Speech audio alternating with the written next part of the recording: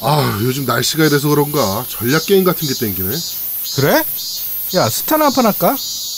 야야, 아재도 아니고 스타는 무슨. 야, 전략 게임 찾으면 딱 맞는 게임 하나 있다.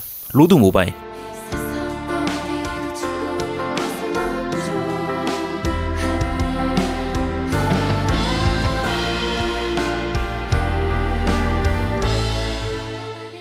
로드 모바일? 또 뭐 그렇고 그런 전략 시뮬레이션 아니야? 어허, 이런 불경스러운 놈을 봤나.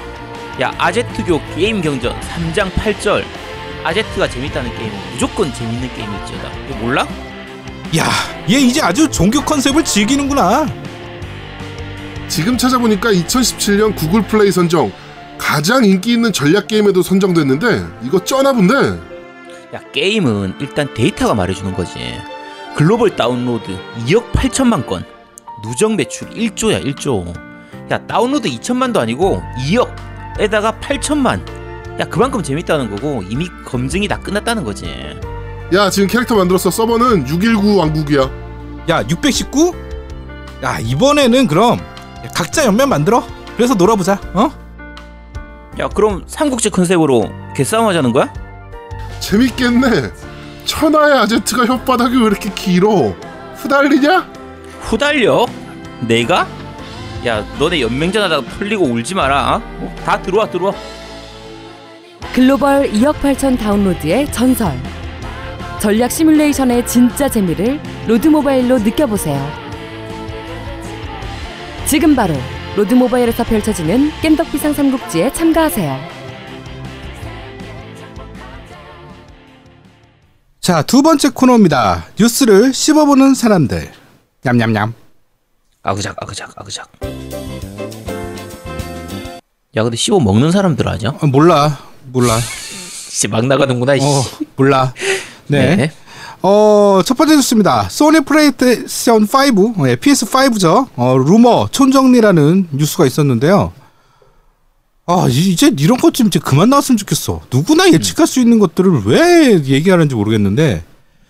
자, 소니가 원래 그 월스트리트 저널에서 2020년 5월까지는 새 콘솔 출시를 하지 않겠다라고 언급한 적이 있어요. 그랬더니 2020년 말에 나올 것이라는 전망이 있어요. 당연히 그때 나오겠지. 아니, 참나. 5월까지 출시하지 않겠다 그러면 그럼 말일이겠지. 뭐 이거 나도 예상하겠다. 그렇지. 하여튼 그 연말 연시를 노려서 한 11월 중순경에 제품을 출시할 것 같다라는 추측이 있고요. 원래 PS4 같은 경우는 13년 11월에 출시됐거든요. 아마 그거를 기준으로 얘기할 것 같아요. 그러니까 13년에 플스4가 출시됐으니까 20년, 네, 한 7년 주기죠. 그렇죠. 딱 7년 주기니까. 네. 보통 콘솔 같은 경우에는 7년 주기가 제일 적당하다고 얘기를 하죠. 그렇죠. 네. 그 다음에 하드는 SSD가 적용될 것 같다. 뭐 이것도 당연한 얘기. 네. 당연한 얘기죠. 네. 그 다음에 PS5는 GPU와 CPU는 AMD가 제작한다. 그 다음에 GPU엔 레이트레이싱 기술이 적용된다. 이거 이미 다 거의 밝혀진 내용들이라서. 네. 뭐 루머라기보다 거의 당연한 거고요. CPU는 AMD 라이젠 라인 3세대에 기반으로 한다. 그 다음에 8K 해상도를 지원한다. 네, 가격은 399에서 499달러 수준이다. 뭐 이렇게. 노미님은 어떻게 해요? 399가 될 것 같아요? 499가 될 것 같아요? 저는 솔직히 말해서 499가 될 것 같아요. 조금 높아질 거다. 네, 높아질 거예요. 네. 왜냐면 이게 하드웨어 경쟁이 굉장히 치열하잖아요, 사실은. 그렇죠. 네. 그래서 스펙에 따라서 조금 높게 받을 것 같아요, 처음에는. 네. 그 다음에 나는 8K가 사실은 이해가 안 돼, 솔직히. 왜? 8K를 내면 뭐 할 건데? 8K에 맞는 모니터가 TV가 없는데. 에이, 그거는 사실 4K 때도 많이 차이가 안 났었잖아. 지금도 8K 있긴 있으니까. 아니, 디스플레이가. 4K도 사실은요, 플스4 때 나온 게 아니라 플스4 프로 때 나온 거잖아. 그쵸. 예, 그 4K가 지원한 것도. 나는 이게 의미가 없는 게 4K 60프레임을 하기 위해서 노력하는 거는 괜찮은데 8K를 지원한다?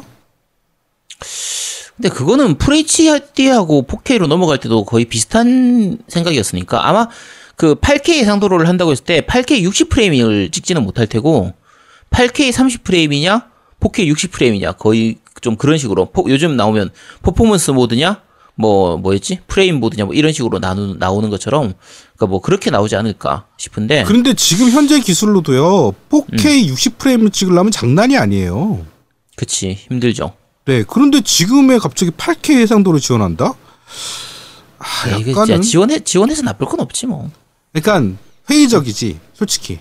4K나 잘 지원해주면 좋겠어요. 전 솔직히. 네. 그러니까 4K 60프레임도 사실 아슬아슬하죠. 아슬아슬한데 8K는 어쨌든 다 모든 게임에 다 적용되는 건 아닐 테고 일부 게임들은 적용할 수 있을 거니까. 네. 가능하죠. 오버워치 같은 경우에는 사실 최적화가 되게 잘 되어 있는 편이라서 그렇죠. 4K 60프레임이 가볍게 찍히는 게임이니까 어쨌든 그렇죠. 뭐 네네. 그런 식이겠죠. 네. 자, 다음 뉴스입니다. SNK 네오지오 미니 이은 신규 하드웨어 출시 예정. 네, 아제트님 소개해 주시죠. 네, 네오지오 미니가 사실 성공적으로 팔렸다고 보기 좀 힘든데 그래도 플스 클래식보다는 좀 나았죠. 플스 1 클래식보다는 나았는데 그렇죠. 어쨌든 약간 좀 악평을 많이 들었잖아요. 네. 근데 이번에 새로 다시 네오지오 미니 2라고 불러야 되나? 어쨌든 새로운 네오지오 하드웨어를 내놓을 예정이라고 합니다. 네오지오 미니가 그 여러 가지로 말이 많았잖아요. 말이 많았죠. 네. 네. 디자인도 약간 호불호가 좀 갈리는 편이었고 옛날 오락기 모양을 그대로 이렇게 갖다 놓은 거였는데 그 안에 디스플레이까지 끼워가지고. 그러니까 너무 미니야. 그러니까 애매한 거지. 그게 계륵 같은 느낌이잖아요. 그렇죠. 네. 사실상 그걸 가지고 플레이하기가 굉장히 힘든데 그러니까 장식용으로 써라 이런 것 같은데 뭐 어차피 사람들이 장식용으로 많이 쓰긴 하겠지만 여러모로 장식용으로 쓰기에는 좀 조잡한 부분들도 좀 많이 있었고. 그렇죠. 네. 그리고 지금의 기술 기준으로 하면 네오지오 같으면 자기들 회사에서 나온 거 SNK에서 나왔던 게임들은 거의 다 넣을 수 있는 정도. 용량이 부족해서 안 넣진 않잖아요. 그렇죠. 네. 그러면 웬만한 대작들은 다 넣어줘도 될 텐데 들어가 있는 수록된 게임들 숫자도 좀 적은 편이었고 저런 부분 때문에 불만이 좀 많았으니까 지금 이제 새로 나온 거에는 아마 좀 더 많은 게임이 들어가고 뭐 쓸데없는 거 좀 지우고 아마 그러지 않을까 싶은데. 그러니까 인지를 좀 늘려야 된다고 난 봐. 그쵸. 또 미니라도 적당히 미니여야지. 그러니까 어쨌든 뭐 새로 낸다고 하니까 새로 내는 거는 좀 정신 차려가지고 제대로 팬들의 입맛에 맞춰서 좀 나왔으면 하는 바람입니다. 네, 그러니까 고해상도도 필요 없고요. 사실은 뭐 이게 뭐 HD 해상도 아니면 뭐 SD 해상도로 돌아갈 정도인데 게임들이 원래 그렇잖아요. 그렇죠. 그럼 뭐 인치 좀 늘리면 뭐 얼마나 더 많이 들어간다고 가격이. 하여튼 좀 아쉬워요. 네. 그렇지. 자, 다음 뉴스입니다. 데스티니 가디언즈 섀도우 킵 출시일이 연기됐다는 소식인데요. 원래는 9월 18일 날 출시되기로 했는데 10월 2일로 연기됐어요. 그래서 연기되면서 업적의 순간이 9월 18일까지 연장되고 연기되는 2주간 강철 깃발 1회 더 실시, 뭐 인명 부스터 1회 더 실시.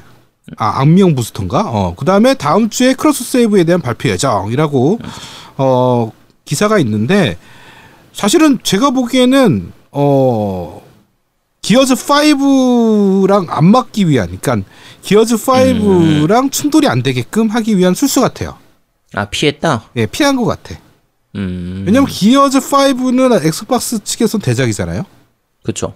예, 기대작이고 저는 무조건 해야 되는 게임이라서 예, 일단은 기어즈 5를 피한 것 같다. 그래서 이 시기 때 기어즈 5를 하시면 될 것 같습니다.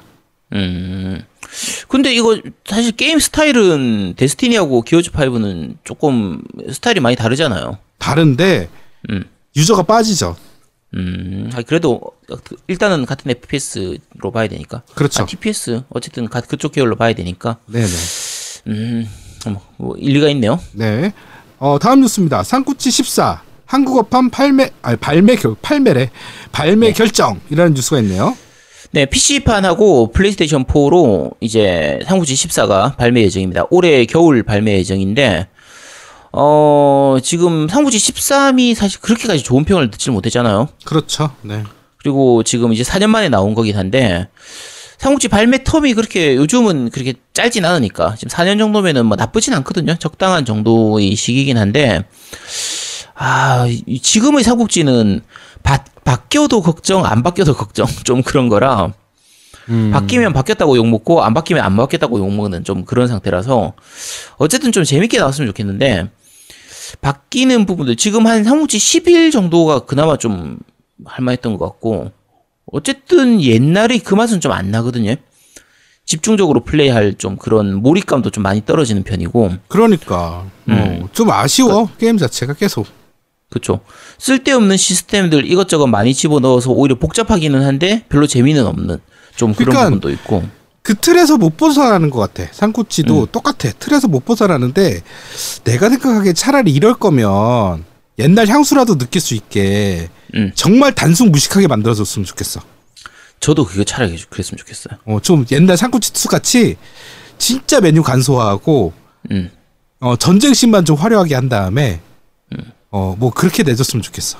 차라리. 그러니까 삼국지 2 리마스터로 해가지고 내놓은 다음에 밸런스만 좀 조절해가지고. 그렇죠. 네. 그러니까 삼국지 2 같은 경우에는 이제 그 밸런스가 좀 약간 많이 안 좋긴 했거든요. AI도 좀 많이 안 좋은 편이었고 맞아요, 초반에 맞아요. 승기만 잡으면 거의 그냥 다 쓸고 다닐 수 있는 거의 그런 선수. 그 진짜 강한 무장 딱 5명만 있으면은 전국을 다 이렇게 다 휩쓸고 다닐 수 있는 그런 식이었으니까 그런 부분만 조금 손봐가지고 밸런스만 조금 손봐서 차라리 삼국지 2 리마스터를 내놨으면 하는 좀 거의 그런 바람입니다. 코에 게임들이 요즘 많이 아쉬워요, 솔직히. 그치. 옛날의 그 느낌이 좀 안 날죠. 사실. 그치. 옛날에 플스하면 코에 게임들이 다 휩쓸었거든, 솔직히. 그치. 콘솔 게임도 그렇고 뭐 상공무쌍 하면 막 와 상공무쌍 하려면 플스 사야 돼 막 이 정도였으니까. 하여튼 많이 아쉽습니다. 네. 그렇죠. 네. 다음 뉴스입니다. 콜 오브 듀티 모던 워페어에 대한 내용들이 좀 떴네요, 이번에. 그래서 네. 이제 트레일러도 공개됐고요. 그다음에 20대 20 데스매치 영상도 공개가 됐는데 신규 소식이 하나 더 있죠. 음성 한글화. 네. 음성 한글화로 하면 안 되지. 음성 한국어화. 네. 그 발표를 했는데 일단은 제가 보기에는 사실은 트레일러 볼 때는 와, 이번에 콜 오브 듀티 와, 잘 만들어. 그러니까 좀 색다른 것들이 있겠구나. 그런데 20대 20 멀티플레이 하는 걸 봤더니 그냥 콜오브네라는 생각이 너무 강하게 드는 거야. 그렇죠. 그러니까 이것도 똑같아요. 콜오브라는 명성에서, 그러니까 콜오브라는 틀에서 못 벗어나는 것 같아. 좋은 의미든 나쁜 의미든 콜오브는 콜오브입니다. 네, 그렇죠. 그래서 트레일러 봤을 때는 진짜 와, 이번에 많이 바뀌겠다 그랬는데 멀티 영상 보니까 원래 콜오브 멀티니까 멀티가 강세니까 네. 뭐 좀 그렇더라고. 네. 그렇죠. 근데 사실 20대 20 얘기를 처음 들었을 때 우리가 처음 떠오르는 생각은 그럼 배틀필드 이런 느낌이 딱 떠오르잖아요. 그렇죠. 네. 근데 게임 하는 걸 보면 그냥 어쨌든 현재는 아직까지 완성된 건 아니니까 좀 그렇긴 한데 배필하고는 느낌이 또 많이 달라요. 많이 그냥 다르죠. 콜옵 느낌이에요. 그냥. 그러니까 콜옵은 약간 좀 캐주얼한 느낌이 강하고 배필은 그쵸. 약간 좀 무거운 느낌이 강한데 그러니까 좀 시뮬레이션 같은 느낌이 강하죠. 근데 그렇다고 또 그렇지도 않아 또 배필도. 근데 약간 뭐 물리 엔진이나 뭐 여러 가지를 봤을 때는 현실감 있는 거는 좀 배필 쪽이 좀 현실감이 있는 거고. 그렇죠. 약간 캐주얼하면서도 좀 쏘는 맛도 있고 좀 이런 것들은 콜 오브 듀티가 있는데 뭐 나와보면 알겠죠 뭐. 네. 이건 아까 말씀드린 것처럼 좋은 의미든 나쁜 의미든 다 콜옵스러운 거라서 이거 무조건 나쁘다고 말씀드리는 건 아닙니다. 네. 오히려 이쪽을 좋아하는 분들도 있으실 거예요. 그렇죠. 네. 네. 자, 다음 뉴스입니다. 조이콘 솔림 AS 한국 닌텐도에 물어보니 원론적 답변만 하고 국내 기사가 있네요. 네, 요즘 계속 소개해드리고 있는 이제 닌텐도의 스위치의 그 조이콘 쏠리는 현상. 그러니까 이 아날로그 패드 자체, 아날로그 스틱의 문제점들에 대한 부분인데, 이제 북미 쪽에서는 소송 들어가니 어쩌니 저쩌니 하면서 이제 그런 무상 AS 해주고 이런 부분들이 이제 움직임이 있잖아요. 그렇죠. 네. 처음에는 북미에서만 했다가 지금은 미국 전체, 그러니까 남미까지 다 포함이었나? 어쨌든 전체적으로 좀 넓어지고 있고, 유럽 쪽에서도 이제 조금씩 움직임을 좀 보이고 있는데, 한국 닌텐도에다가 이제 물어봤더니 뭐 별다른 얘기 없이 우린 모르는 얘기인데요 하는 거의 그 느낌처럼 원론적인 얘기만 계속 답변만 하는 거고 별다른 답변이 없는 거죠. 그러니까, 그렇죠. 네. 그러니까 우리가 생각했을 때는 그러니까 일반적인 유저가 생각했을 때는 해외에서도 이런저런 부분들이 있으니까 당연히 이제 우리나라도 이렇게 좀 돼야 될 거 아닌가. 당장은 아니라도 좀 바뀌어야 되지 않나 이런 느낌인데 한국 닌텐도에서는 공식적인 얘기가 그냥 이거예요. 한국 AS 내부 규정에 따라서 대응하는 거니까 AS 페이지에 방문해가지고 접수하세요. 그럼 우리가 알아서 대응해 드릴게요. 요거 끝이에요. 이게 끝이거든요. 근데 뭐 이거는 우리나라만이 아니고 지금 유럽 쪽에서도 일부 국가에서 문의를 했을 때 요거하고 똑같은 답변을 했다고 해요. 그런데 사실 이런 부분들은 전 세계적으로 좀 같이 움직여줬으면 좋겠는데. 그렇지. 똑같은 회사, 똑같은 기계를 샀는데 미국 쪽은 무상으로 AS를 해주는데 뭐 우리나라는 안 해준다. 뭐 남미는 안 되고 북미는 되고 뭐 일본은 되고 한국은 안 되고 이런 식으로 돼버리면 당연히 욕을 먹을 수밖에 없잖아요. 그렇죠. 네. 차라리 자기들이 떳떳하면은 전 세계 다 안 해주든가. 그러니까 어쨌든 여러 가지로 뭐 유럽 내에서도 일부 국가들끼리 서로 또 다른 차이들도 있고 이런 게 있으니까 요거는 아예 닌텐도 본사에서 어떻게든 확실하게 선을 그어가지고 완전히 확정되는 그런 거 좀 정해줬으면 하는 좀 그런 바람입니다. 그러니까 사실은 그 조이콘이 좀 안 좋은 게 또 하나 있더라고. 어떤 부분이요? 그 젤다 그 패드 스킨이라고 해서 그 조이콘의 그 패드 부분 있잖아요. 동그란 부분. 스틱 네. 부분, 스틱. 스틱을 커버하는 게 있어요. 되게 비싸. 15,000원인가 주고 샀는데 그거를 끼우니까 잘 돼. 그런데 문제는 뛰는 게 안 돼. 뛰는 게 안 된다고? 포켓몬의 이 감도가 그걸 벗기면 제일 끝으로 가면 그러니까 스틱을 제일 끝으로 밀면 뛰게 되는데 얘를 넣는 순간에 이게 뛰는 게 안 돼. 걷기만 해. 끝까지 안 가는구나. 각도가 줄어드는구나. 그렇지. 그러니까 이게 각도도 문제인 거야. 그러니까 너무 ROM이 줄어드는 거죠. 그렇죠. 레인지 오브 모션이라고 해서 이제 끝까지 가는 그 각도가 줄어드는 그런 건데 그거는 주변 기계 문제니까 사실 뭐라고 하긴 좀 그렇네 사실. 네, 그러니까 그게 참 답답하더라고. 그 엘리트 패드 같은 경우는 그 높이도 조정할 수 있거든요. 그렇죠. 그러니까 그런 거 보면 참 마소가 잘 만들긴 해. 그렇죠. 원래 걔들은 마이크로 하드웨어니까. 그렇죠. 자, 마지막 소식입니다. 화이트데이 원작 영화로 나온다? 네, 화이트데이가 영화로 나온다고 합니다. 와. 이제 올해 9월에 이제 크랭크인에 들어간다고 하는데, 그러니까 촬영이 이제 들어간다고 하는데, 주인공으로 나오는 거는 이제 우리가 스카이캐슬에서 나왔던 찬이하고 박유나 두 명이 이제 주인공으로 해서 나와서 화이트데이를 영화로 한다고 하는데, 내용은 일단 우리가 아는 그거 맞습니다. 네, 그 게임, 그거 맞고요. 노미님 이거 기대되세요? 어때요? 근데 화이트데이가 공포게임이죠? 네, 공포게임입니다. 연애 시뮬레이션 게임 아니죠? 아니죠. 절대 아니죠. 화이트데이인데. 난 연애 시뮬레이션으로 나왔으면 좋겠어. 야, 이거 갑자기 연애가 왜 나와? 그리고 요즘 연애 시뮬레이션 게임이 안 팔리잖아. 야, 그리고 지금 영화 얘기하고 있는데 갑자기 왜 연애 시뮬레이션 얘기가 왜 나와? 근데 화이트데이라는 제목이 연애 게임이 있지 않았나? 그러니까 화이트데이 게임을 지금 영화로 만든 거잖아. 그러니까 공포 영화였나? 아니 공포 게임이었나? 화이트데이가? 그렇죠. 공포 게임이죠. 야, 너 왜 그래 갑자기? 자, 일단 소개 좀 하겠습니다. 네. 화이트데이는 이제 우리가 어스토니시아 스토리로 잘 알고 있는 손놀이. 그렇지. 손놀이가 있죠. 네, 맞아요. 네, 거기서 만든 이제 공포 게임이었고요. 90년대쯤 나왔었죠. 90년대 후반인가 그때쯤 나왔던 걸로 기억하는데 당시로서는 진짜 좀 획기적인 한국식 공포를 집어넣었던 그런 게임이라서 평은 굉장히 좋았고요. 2010년도 가까이까지 해외 웹진에서 꼽은 공포게임 순위, 가장 무서운 공포게임 순위에서 거의 10위권 안에 굉장히 자주 들어갔던 그게 이 화이트데이 게임이었거든요. 아, 그래? 옛날에 그랬어, 얘가? 네, 해외에서도 꽤 그러니까 어느 정도 컬트적인 인정을 받았던 그런 게임이에요. 자, 그런데 이제 문제가 국내 우리나라 게임이지만 그 당시 우리나라 게임들 다 그랬죠. 버그가 엄청 심한 부분도 있었고 여러 가지 밸런스 문제도 있었고 초기에 3D를 도입하다 보니까 그 조작이라든지 그래픽적인 부분에서도 좀 여러 가지 문제점들이 많은 편이었거든요. 그러니까 기술력의 한계가 있었죠, 분명하게. 그렇죠. 네, 기술력의 문제가 좀 있었던 부분이라.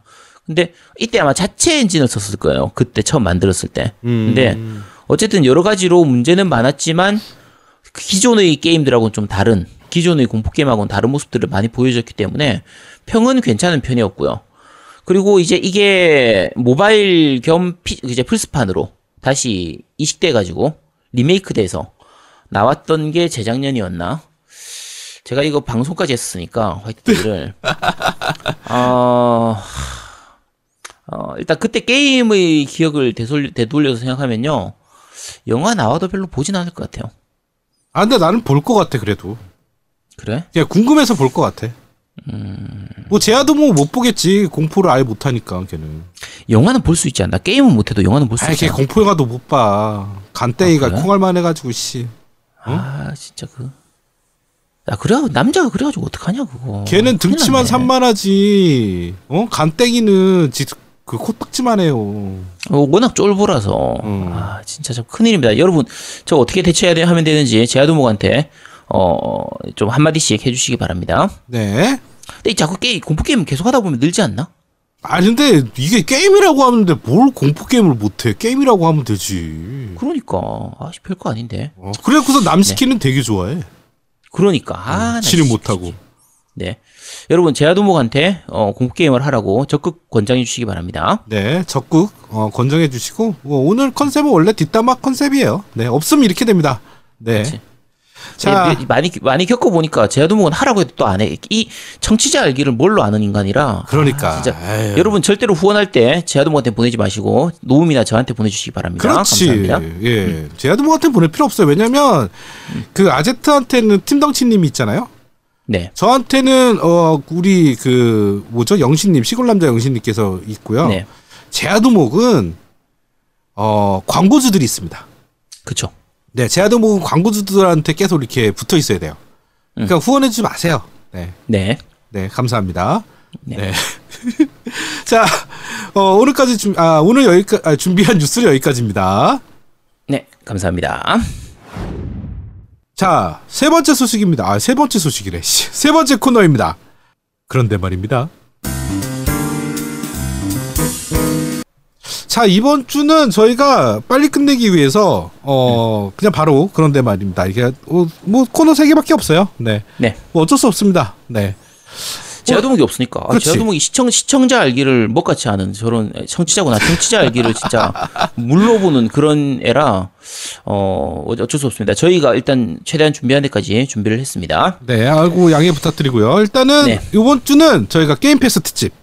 네. 공짜인 것 같이 뭐지? 공짜 아닌 공짜인듯 공짜 아닌 공짜 같은 맞나? 네. 공짜 게임 특집. 노래를 한번 불러주세요. 제목을 지으셨으니까.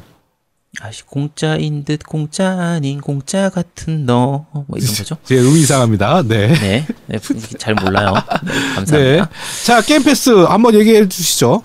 네, 일단 게임 패스 얘기 앞서서 일단 이게 우리가 엑스박스하고 플스하고 뭐 닌텐도 이런 걸 다 같이 가지고 계신 분들은 이런 부분들을 다 아는데, 예를 들면 플스만 가지고 있다. 그러면 엑스박스 쪽의 구독 서비스가 어떻게 되는지를 잘 모르는 경우가 있어요. 맞아요. 네. 그럴 수 있죠. 마찬가지로 엑스박스만 갖고 있을 경우에는 플스 쪽을 잘 모르는 경우가 있어서, 이게 쓰는 사람들은 당연히 알지만 모르는 사람들은 서로 모르는 경우가 있기 때문에 간단하게만 먼저 소개를 드리겠습니다. 엑스박스에서는 기본적으로 쓰는 게 이제 라이브 서비스라고 불러요. 그렇죠. 네, 골드 라이브. 네, 이거는 초기의 엑스박스부터 제일 처음 나왔던 2000대 초반에 나왔던 그 엑스박스부터 있었던 건데, 원래는 이제 온라인 플레이, 그러니까 멀티플레이를 유료화했던 게 이 엑스박스의 라이브 서비스예요.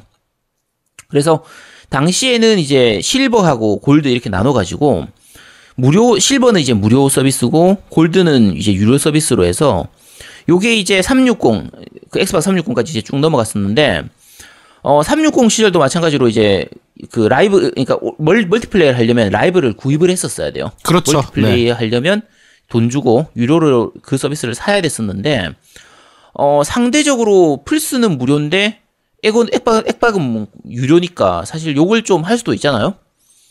근데 여러 가지로 서버의 안정성이라든지 여러 가지 부분들이 플스보다 엑스박스가 좀 더 나은 편이었기 때문에 많이 안정적이었지. 좀 나은 네. 게 아니라 많이 안정적이었죠. 그렇죠. 훨씬 안정적인 부분이 있다 보니까 돈 주고 하면서도 뭐 그냥 그럭저럭 인정해주는 좀 그런 부분들이었는데, 플스 쪽 같은 경우에 이제 시간이 지날수록 점점 좋아지기도 하고, 그리고 플스 쪽은 이제 플스 플러스가 생겼죠. 그렇죠. 예, 플스4 나오면서 생겼죠. 네, 플스4 나오면서 플스 플러스가 생기면서 마찬가지로 멀티를 그러니까 유료화하긴 했는데 똑같이 멀티를 유료화하면서 무료 게임을 주기 시작했어요. 그렇죠. 똑같이. 네. 네. 그러니까 플스 같은 경우에는 플스3도 있고 플스4도 있고 PS 비타도 있다 보니까 요 세 개의 기종의 게임들을 섞어가지고 어쨌든 매달 무료로 게임을 3개 또는 4개 이런 식으로 무료로 풀다 보니까 멀티플레이를 유료화하는 거에 대한 저항감이 좀 적었죠, 사람들이. 그렇죠. 왜냐면 그만큼 네. 무료 게임을 받을 수가 있으니까. 그러니까 혜택이 있으니까. 그렇죠. 혜택이 있으니까. 예, 그 금액이 아깝다는 생각이 별로 안 들게 되는 거지. 그렇죠. 그렇게 되는 거고.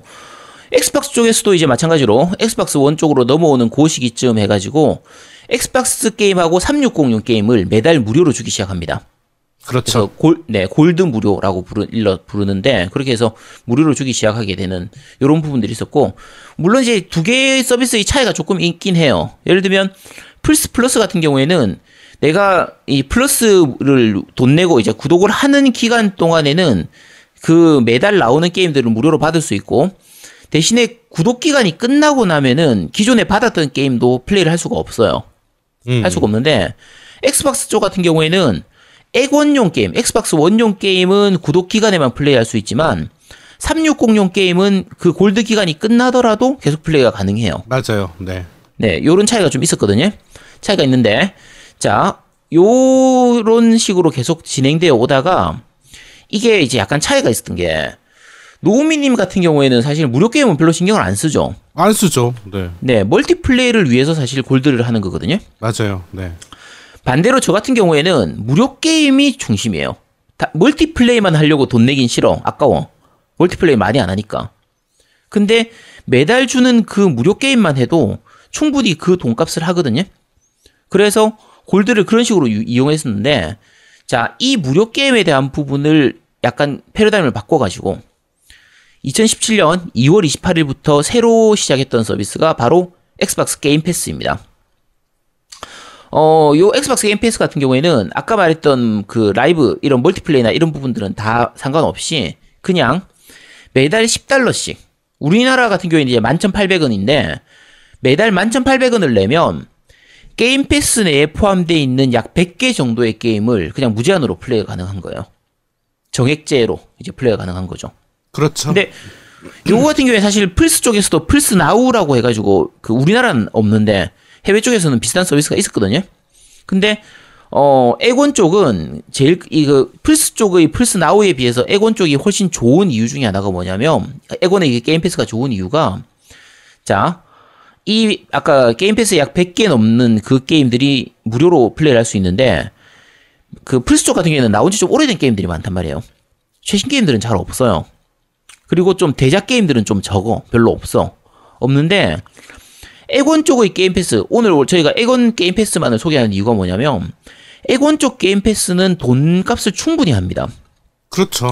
네. 자, 가장 큰 특징이 마이크로소프트의 퍼스트 게임이나 마소에서 퍼블리싱하는 게임들은 출시하자마자 바로 게임 패스에 올라와요. 그렇죠. 그게 가장 크죠. 이게 굉장히 크죠. 그러니까 작년부터 시작해가지고 지금 대략 생각나는 게임들만 몇 개만 생각해도 시 오브 시브즈, 그렇죠. 그다음에 스테이트 오브 디케이 2도 올라왔었고, 그렇죠. 크랙다운 3, 그리고 포르자 호라이즌 4. 그렇죠. 이게 다 발매 시작하자마자 바로 올라왔단 말이에요. 기어즈 오브도 했죠. 기어즈 오브 4. 이제 곧 나올 거 이제, 그러니까 기어즈 오브 4는 이제 그 전에 원래 있었던 거니까. 그렇죠. 그러니까 네. 발매 시작하자마자 발효났던 건 요것들이고, 앞으로 나올 게임들 생각하면 아까 말씀하신 것처럼 기어즈 오브 5 같은 경우에도 이제 그 나오자마자 바로 플레이를 가능하고, 아우터 월드도 지금 이제 한글화까지 다 되는데 그것도 다 발매일날 바로 플레이를 할 수 있거든요. 그렇죠. 네. 자, 그러면 보통 일반적인 게임들 같은 경우에 처음 출시하고 나서 한 두세 달 정도 지나면 할인을 하기 시작하잖아요. 네. 그런데 그래서 뭐 할인을 기다렸다가 사는 사람들도 있고, 그리고 아까 말씀드린 것처럼 무료로 플레이를 할 수 있다고 해도 발매하고 나서 몇 달 있다가 이 게임 패스에 들어온다라고 하면 발매일 날 그거를 사고 이걸 또 나중에 따로 게임 패스에 들어오면 또 배 아파하고 이런 분들도 많은데, 게임 패스 같은 경우에 마소 퍼스트 게임들은 출시하자마자 바로 들어간단 말이야. 그럼 안 사도 되는 거예요. 게임 패스로 플레이하면 되니까. 그러니까. 그리고 해보고 나서 뭐 나중에 게임 패스가 풀려더라도 계속 하고 싶으면 사면 돼. 그때 세일된 가격으로. 그렇죠. 그때쯤 되면 이미 할인을 하니까. 그렇지. 그러니까 아까 말씀드린 것처럼 시 오브 시브즈라든지 스테이트 오브 디케이도 마찬가지고 크랙다운 3, 포르자 호라이즌 4 마찬가지인데 우리가 만약에 이 게임 패스가 없었으면 노우비나 저나 제아도브나 이 게임들 다 샀을 게임들이에요. 아 근데 나 시 오브 시브즈는 샀어. 아 너 샀어? 왜 샀어? 나 그때 게임 패스를 안 했었어. 아 그래? 난 대부분 구입한 게임들이어서 그때 그랬죠. 지금은 이제 게임 패스가 이제 달려 있으니까 이제부터는 기어즈 오브 5라든지 아우터월드는 거의 살 이유가 없어진. 그렇죠. 안 사죠. 그런 거죠. 네, 그렇게 된 거죠. 그러니까 지금 말씀드린 것처럼 이제 출시할 때 바로 나오는 게임들도 당연히 뭐 매력적이지만 그것만으로도 돈값을 충분히 하는데 그 이전의 발매작들, 그러니까 헤일로 시리즈 전체 다, 뭐 헤일로 마스터 치프 콜렉션도 마찬가지고 헤일로 5, 헤일로 워즈 1, 2, 뭐 기어즈 뭐 4도 마찬가지고 이런 거 다 게임 패스에 들어와 있고요. 그러니까 마스 오브 퍼스트 게임들은 거의 다 들어와 있다고 생각하시면 돼요. 그렇죠. 있고, 네. 네. 그리고 비교적 최근 게임 중에서 들어가 있는 게 이제 섀도우 오브 툼레이드라든지 메트로 엑소더스도 올라와 있거든요. 맞아. 메트로도 올라와 있죠. 네, 메트로는 진짜 발매된 지 얼마 안 됐잖아요. 몇 달 되지도 않았는데 이런 것도 다 올라와 있고 특히 이 게임들 같은 경우에는 이제 액박 같은 경우에 플레이 애니웨어를 지원하는 게임들은 액박이 없더라도 윈도우 10 이상의 그 PC가 있으면은 PC로도 플레이가 가능하단 말이에요. 그렇죠. 그러니까 심지어 액박이 없는 사람도 이 엑스박스 게임 패스를 해두면은 다 써먹을 수 있는 정도. 물론 이제 제한적으로 이용하긴 하지만 플레이가 가능한 그런 거기 때문에 액박이 없어도 이거는 해도 되는 거의 그런 수준인 거예요. 네, 맞아요. 네, 어쨌든 이런 식으로 이제 장점들이 있긴 한데 자, 가격을 한번 좀 생각해 볼게요. 국내 게임 패스 가격이 정가 기준으로 해가지고 지금 매달 11,800원이거든요. 이게 싼 걸까 비싼 걸까? 근데 사실은 이게 게임을 주로 많이 하는, 그러니까 계속 구입하고 쓰는 분들이라면, 왜냐하면 쉽게 말해서 기어즈 오브 5가 나왔어요. 근데 자기는 그거 무조건 사야 돼. 그러면 거의 5, 6만 원 돈, 그러니까 6만 원으로 치죠. 6만 원 돈이면 거의 5개월을 게임 패스를 할 수 있어요. 그렇죠. 그렇게 따지면 절대 비싼 가격이 아닙니다. 네, 절대 비싼 가격은 아니에요. 괜찮은 가격인데, 근데 이게 내가 게임을 소유하는 게 아니라 그냥 그 기간 동안 기간 한정으로 이용했다가 그 기간이 끝나면 사라지는 돈이니까 또 아까워하실 수도 있잖아요. 그렇지, 그럴 수도 있지. 네, 자 그런데 게임 패스 같은 경우에는 일단 기본적으로 처음 한 달은 1,000원만 내면 한 달을 체험해 볼 수가 있어요. 그러니까 전에 가입 한 번도 안 한 사람들한테는 네네. 한 번도 안 한 사람은 일주일인가 2주간은 무료로 플레이를 할 수가 있고 15일 무료고 15일이었나? 네, 그 다음에 1,000원 이렇게 할 수 있죠. 네, 한 달은 1,000원으로 체험해 볼 수가 있고 또 행사를 되게 자주 해요.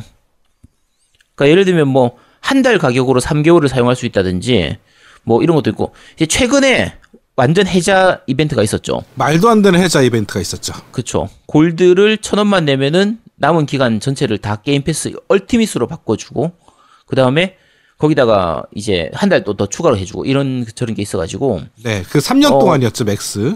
그렇죠. 최대 3년 동안 해서 그래서 지금 그 이전에 이걸 써왔던 분들은 아마 다 했을 거예요. 그래서 그 전까지 골드만 이용했던 분들, 게임 패스를 따로 사용 안 하던 분들도 지금은 아마 다 사용하지 않을까 싶어요. 그렇죠. 그러니까 게임 패스 얼티밋이라고 부르는 게 이제 기존의 골드하고 게임 패스 서비스를 같이 합쳐가지고 맞아요. 게임 패스 얼티밋이라고 하는 거고 실제로는 하나가 더 추가되죠. PC용 게임 패스. 그렇죠. PC용 게임 패스가 또 늘어나는 거죠. 그렇죠. 다 더 추가됐었고 현재 예상으로는 이제 곧 시행될 프로젝트 X 클라우드에서 나왔던 X 클라우드 있잖아요. 네. 엑스박스의 클라우드 서비스. 요것도 아마 게임 패스 얼티밋 안에 포함될 걸로 보고 있어요. 그렇게 되겠지.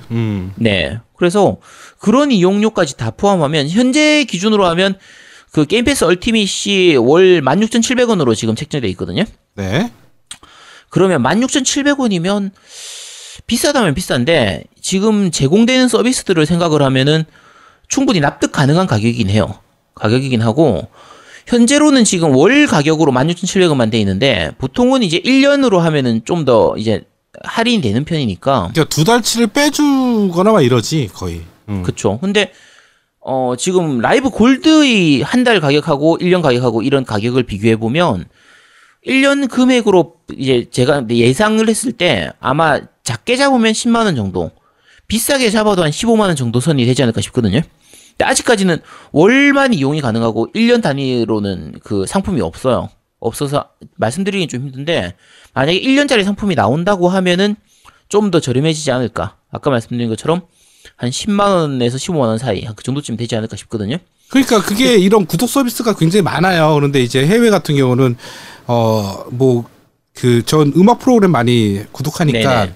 그렇게 보면 거의 99달러짜리가 많거든요. 뭐 99달러짜리도 있고, 그러니까 뭐 한 달에 뭐 15달러짜리도 있고, 뭐 그쵸. 30달러짜리도 있고 이래요. 그런데 사실은 그 한 달 그렇게 구독하는 게 그냥 마음이 편해. 왜냐면 그 한 달 동안 솔직히 뭐 아까 16,000원 얘기했지만 17,000원 정도 얘기했지만 진짜 그냥 얘기하면 밥 한 끼 먹는, 그러니까 친구랑 밥 한 끼 먹는 값밖에 안 되거든요. 솔직히. 그렇죠. 근데 그거를 아까워하거나, 그러니까 게임 때문에 그 금액이 아깝다라는 건 나는 좀 이해가 안 돼. 그러니까 그게 어떻게 생각하냐에 따라 다른 거야.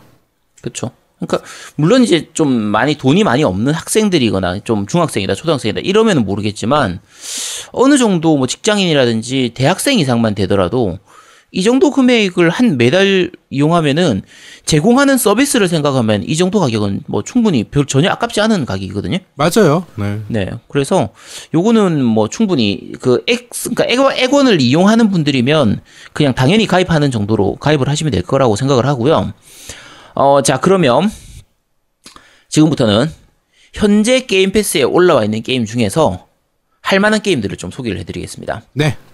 그러니까 사실 게임이 아무리 많이 올라와 있어, 아까 뭐 100개 넘게 올라와 있다고 해도 재밌는 게임이 없으면 의미가 없잖아요. 그렇지. 그게 제일 중요한 거니까. 그렇지. 그리고 자, 제가 처음 액원을 샀어요. 액원 사서 야, 게임 패스가 이런 거 하면 좋대 해가지고 게임 패스를 가입을 했는데 게임이 너무 많아. 100개가 넘으니까.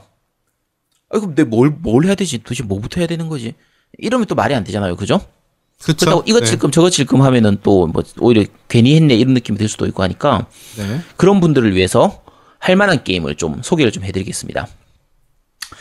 자, 참고로 지금 제가 말씀드리는 거는 현재 플레이 가능한 게임 패스들이기 때문에 게임 패스는 목록이 계속 바뀌어요. 한 달 지나면서 새로운 게임이 추가되기도 하고 기존의 게임들이 사라지기도 하고 이러기 때문에 지금 방송을 들으시는 분들이 실시간으로 그러니까 이제 연재할 때 바로 들으면 상관없는데 나중에 몇 달 후에 듣는다거나 하면 야, 게임 패스에 그런 게임 없던데? 라고 저한테 욕하지 말아주시기 바랍니다. 네. 네. 그리고 오늘 소개할 게임들 중에서 상당수의 게임들은 액원 쪽에만 있는 게 아니라 플스 쪽이나 스위치 쪽으로도 나와 있는 게임들, 스팀으로도 나와 있는 게임들이 많기 때문에 네, 멀티로 나온 게임들이 많죠. 멀티 플랫폼 게임들이 많기 때문에 야, 나는 액원도 없는데 게임 패스 게임을 소개하면은 이 방송을 들으라는 거야, 말라는 거야 라고 하실 수 있는데 잘 들어두면 피가 되고 살이 되는 방송이니까 잘 들어두시기 바랍니다. 네. 자, 먼저 하나씩 좀 소개를 하겠습니다. 주로 이제 마소 게임들 중심으로 먼저 얘기를 하면 마인크래프트. 그렇죠. 마인크래프트 있죠. 우리 애들이 네, 환장하면서 하는 게임. 그렇죠. 어른들이 봤을 때는 도대체 저걸 왜 하지 싶은데 애들은 정말 미친 듯이 하는 게임.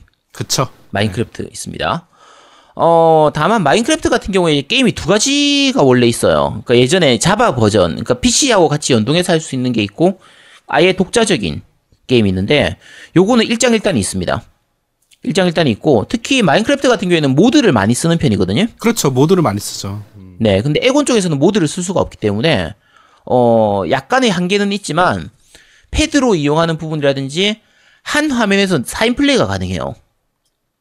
그러니까 화면 분할로 해가지고 4인이 동시에 플레이하는 게 마인크래프트가 가능하기 때문에 PC판하고 액원판은 서로 좀 일장일단이 있습니다.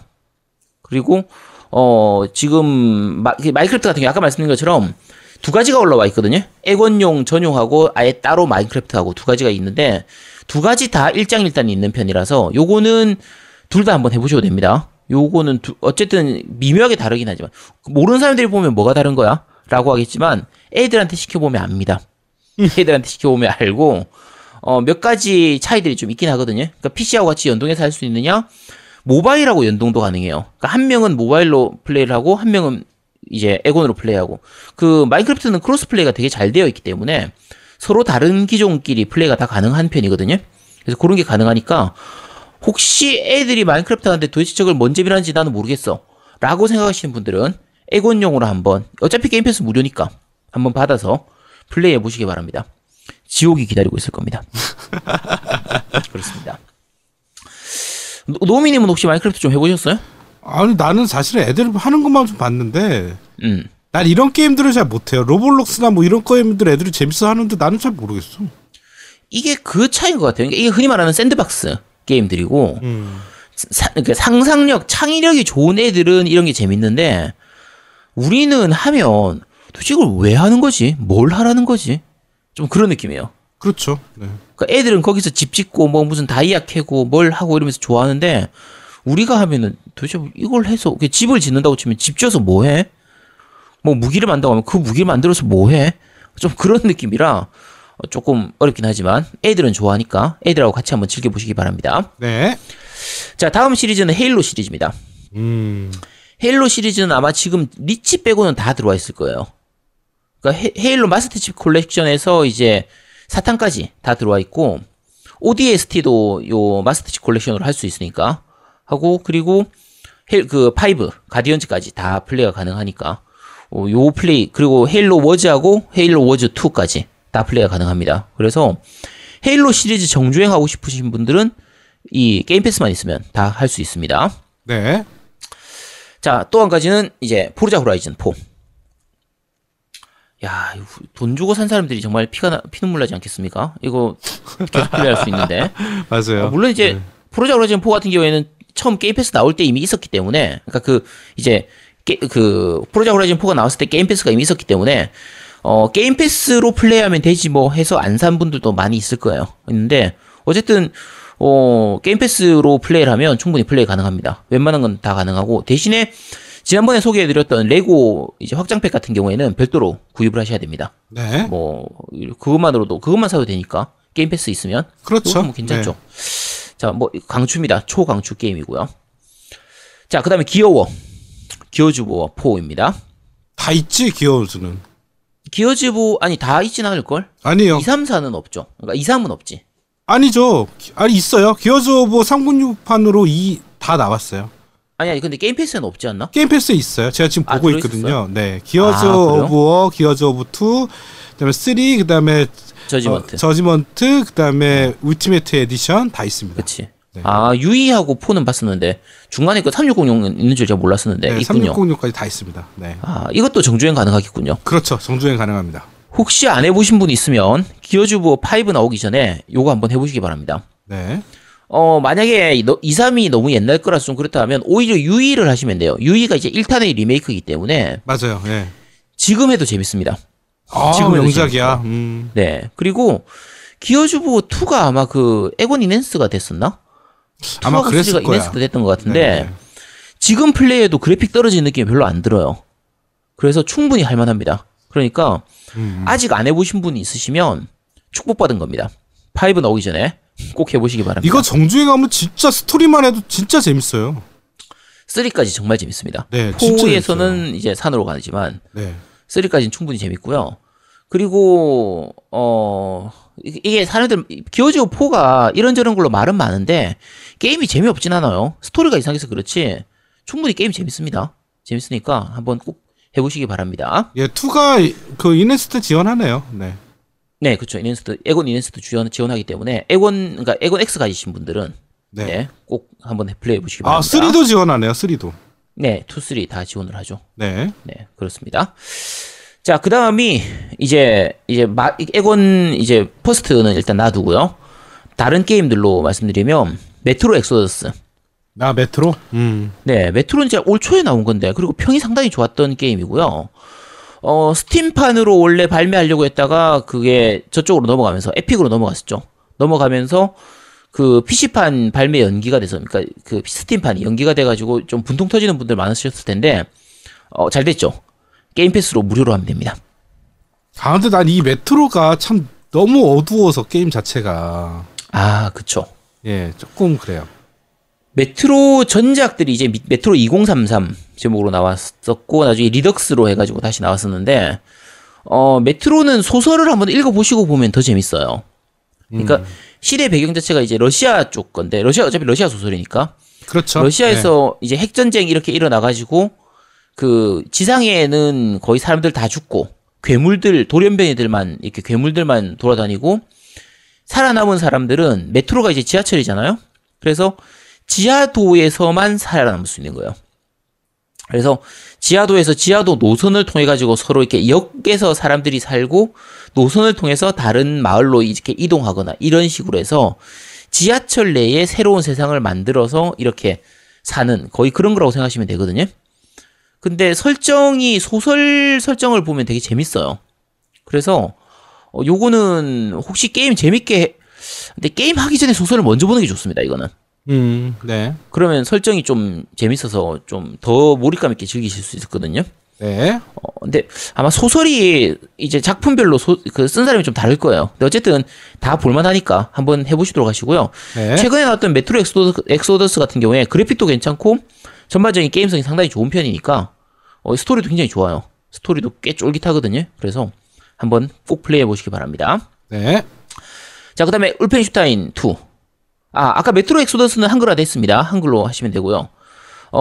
울펜슈타인 2. 요게 이제 올라와 있는데, 얘는 한글화가 안 됐죠. 안 됐죠.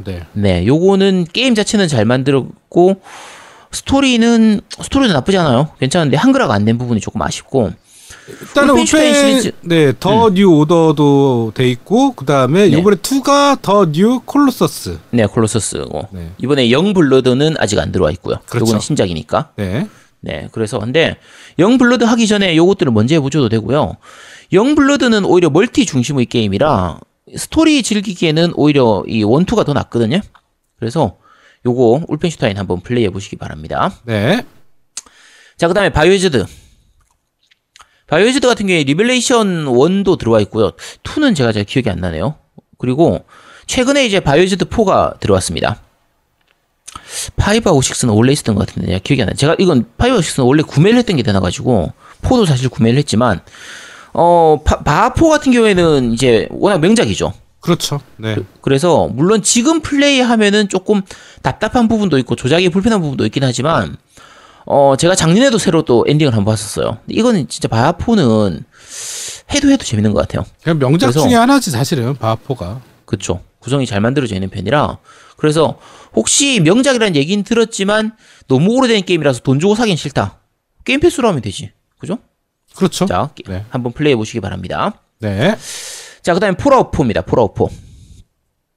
폴아웃 같은 경우에는 만약에 PC로 하면 상관이 없는데 콘솔로 한다면 무조건 액원으로 해야죠. 그렇죠. 모드를 해서 한국어로 할 수 있으니까. 그렇죠. 모드를 통해서 폴아웃 같은 경우에는 모드 깔면 한글로 플레이를 할 수 있기 때문에 요것도 마찬가지로 아직 못 해보신 분이 있으시면 꼭 한번 해보시기 바랍니다. 한글로 플레이 가능하니까. 이거 폴아웃4 같은 경우 양양이 미치듯이 했어요. 재밌다고 네. 막 하더라고. 네. 요거는 꼭 한번 해보시도록 하시고 대신에 모드를 깔면 기본적으로는 도전 과제는 달성이 안 됩니다. 달성하는 방법이 있긴 해요. 이렇게 껐다 켰다 이렇게 왔다 갔다 하는 그 방법으로 플레이하면 가능하긴 한데 약간 번거로운 편입니다. 그건 양해해 주시기 바라고요. 네. 자, 그 다음에 게임패스 쪽 게임들 중에서는 대작 게임들도 많긴 한데 사실 그 인디 게임들이 좀 많아요. 인디 게임들이 즐기는 사람들은 즐기는데 안 하는 사람들은 또 거의 안 하거든요. 근데 인디 게임이 찾아보면 재밌는 게임이 정말 많습니다. 특히 인디 게임을 다운받을 때는 국내 스토어에서는 없고요. 해외 스토어로 들어가서 다운받아야 다운받을 수 있는 게임들이 많기 때문에 꼭 북미라든지 해외 쪽으로 옮긴 다음에 다운을 받아서 즐기시도록 하시기 바랍니다. 자, 인디 게임 몇 개 좀 소개해 드릴게요. 먼저 과카밀리 2입니다. 요거는 지난주에 메트로베니아 특집 할 때도 말씀드렸는데 메트로베니아 게임이에요. 그러니까 악마성 드라큘라 같은 좀 그런 느낌의 게임인데 악마성보다 어떤 면에서는 더 재밌습니다. 그러니까 주인공이 어떤 거냐면 그러니까 레슬러 같은 건데 죽었다가 다시 살아난 그런 사람이에요.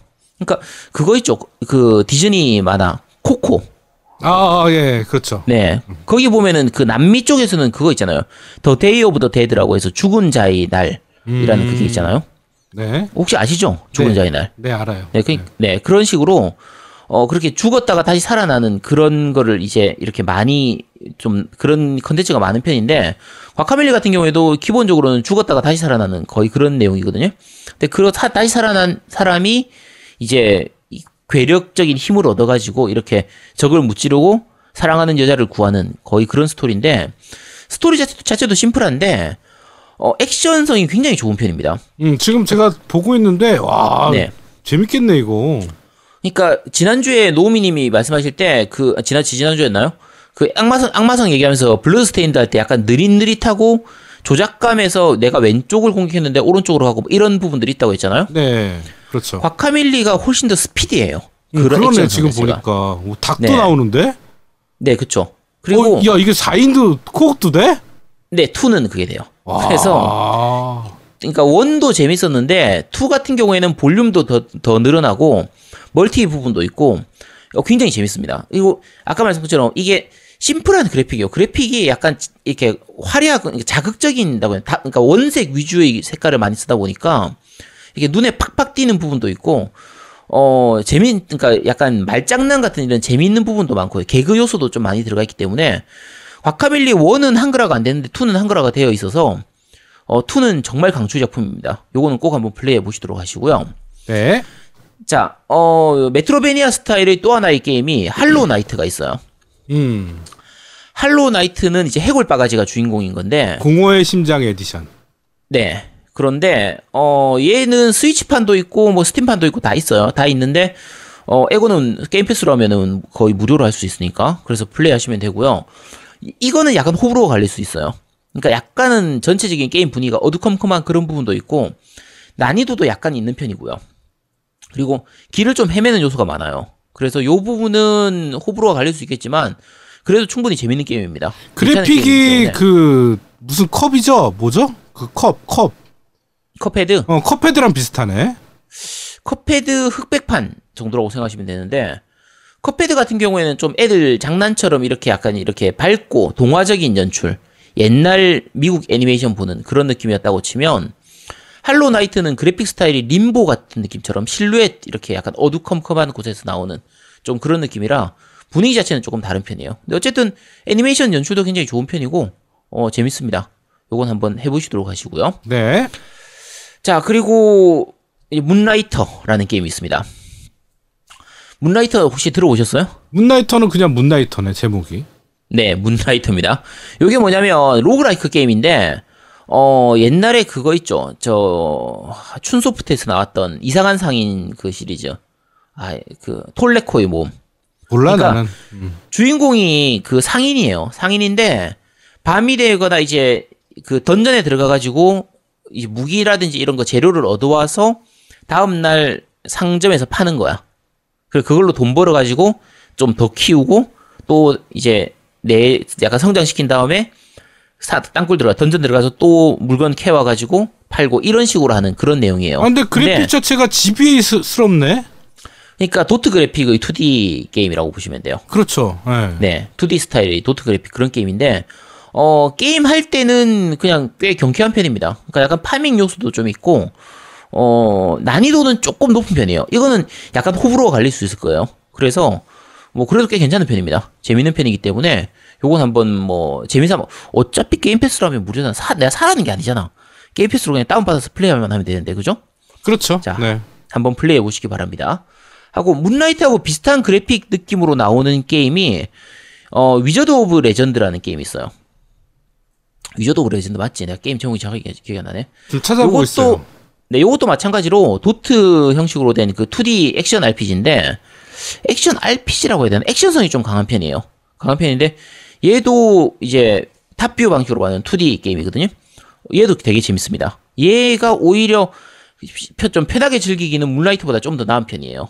그냥 액션성인 부분이나 이렇게 시원시원하게 즐기는 부분은 이게 더 나은 편이고 액션 그 연출이나 이런 것도 훨씬 좋거든요. 스킬이라든지 이런 것들도 굉장히 좋은 편이라서 위저드 오브 레전드는 상당히 괜찮은 편입니다. 괜찮은 게임이니까 요거 한번 플레이해 보시도록 하시고요. 자, 이번에는 약간 훈훈한 게임들, 좀 이렇게 힐링 게임들 몇 개 한번 소개시켜 드릴게요. 자, 브라더스, A Tale of Two Sons라는 게임이 있거든요. 혹시 해보셨어요? 노미님? 아니요, 좀 처음 들어봐요. 브라더스? 그러니까 이 형제 게임이에요. 그러니까 형하고 동생이서 같이 엄마를 이렇게 엄마는 죽고 아빠를 구하기 위해서 이렇게 약 찾아가는 게임이었나? 그랬던 걸로 기억하는데 되게 특이한 게임인 게 이제 패드 하나를 가지고 두 명을 조작하는 게임이에요. 그래서 자, 왼쪽 스틱 있잖아요. 그다음에 왼쪽 R1, R2 버튼은 이제 형을 조작하는 거고 오른쪽에 있는 이제 그러니까 L1이구나. 왼쪽 스틱하고 L1, L2는 형, 오른쪽 스틱하고 R1, R2는 동생 이런 식으로 해가지고 나 혼자서 두 명을 같이 조작하는 거의 그런 게임이에요. 그렇게 해서 여러 가지 퍼즐을 풀어나가는 그런 게임인데 플레이 타임은 그렇게 길진 않은 편이고요. 거의 대사가 없습니다. 그래서 아마 이게 한글화가 안 됐던 걸로 기억하는데 거의 대사가 없기 때문에 그냥 애들끼리 옹옹옹 이런 걸로 그냥 대화를 다 얘기하거든요. 애들 옹알이만 하면서 이제 대화를 다 하기 때문에 505에서 만들었네. 네, 그래서 충분히 재밌습니다. 550에서 만든 건가? 배급한 거 아닌가? 어쨌든 굉장히 재밌는 게임이에요. 요거 한번 플레이해 보시도록 하시고 그래픽도 굉장히 깔끔하네요, 이거.